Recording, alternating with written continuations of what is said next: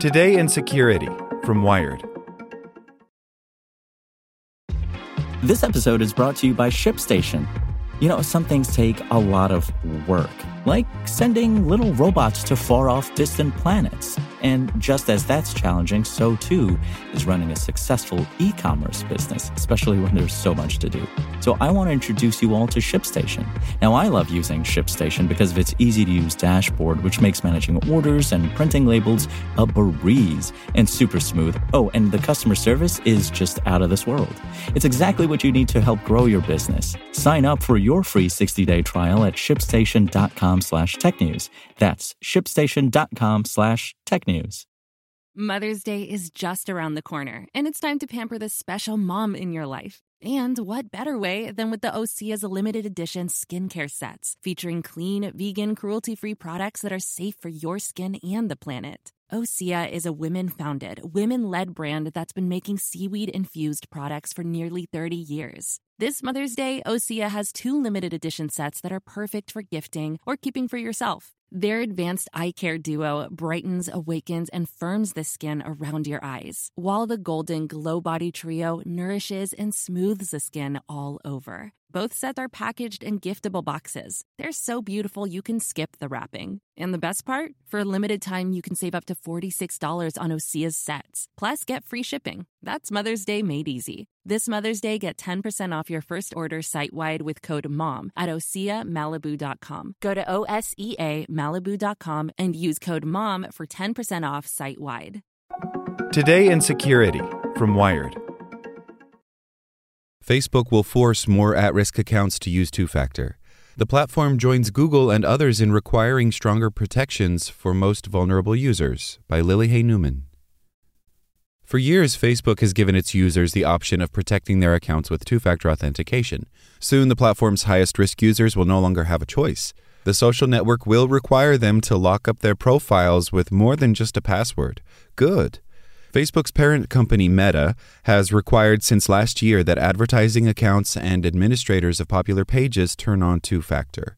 It's not the only platform taking this step. In May, Google announced a move toward making two-factor authentication the default for all of its users.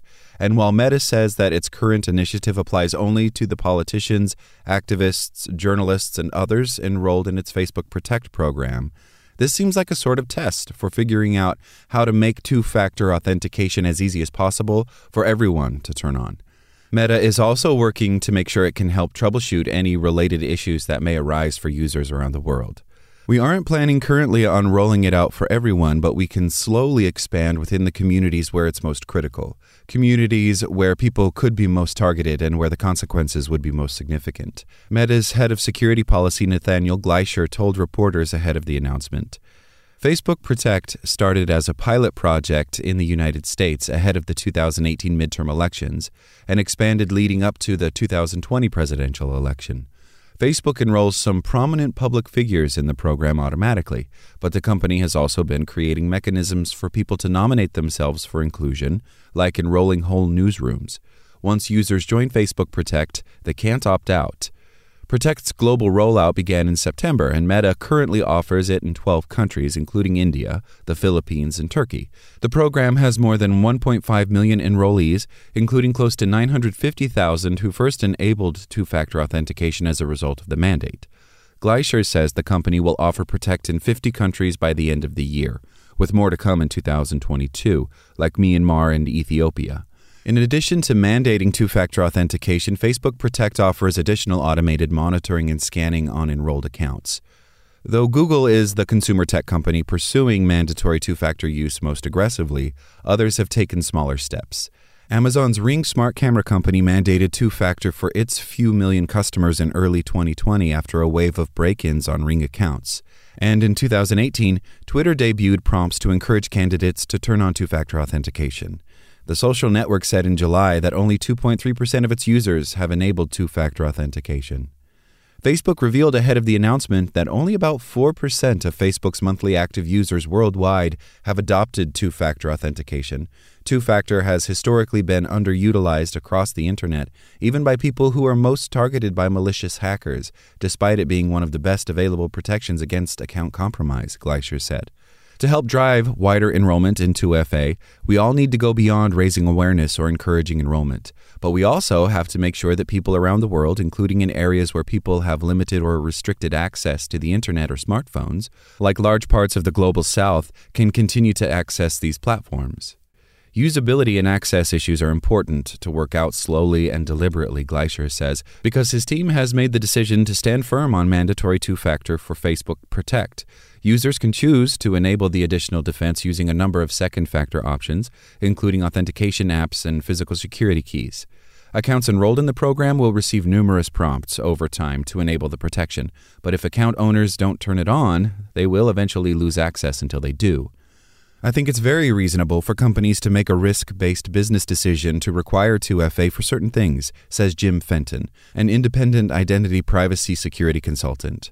Services should continue to look at authentication risks and require 2FA where needed. Hopefully, this includes enough consideration of the risks to the user and not just the service itself. Gleischer emphasizes that two-factor authentication isn't a silver bullet, and the protection has its own nuances, like the security limitations of SMS-based two-factor.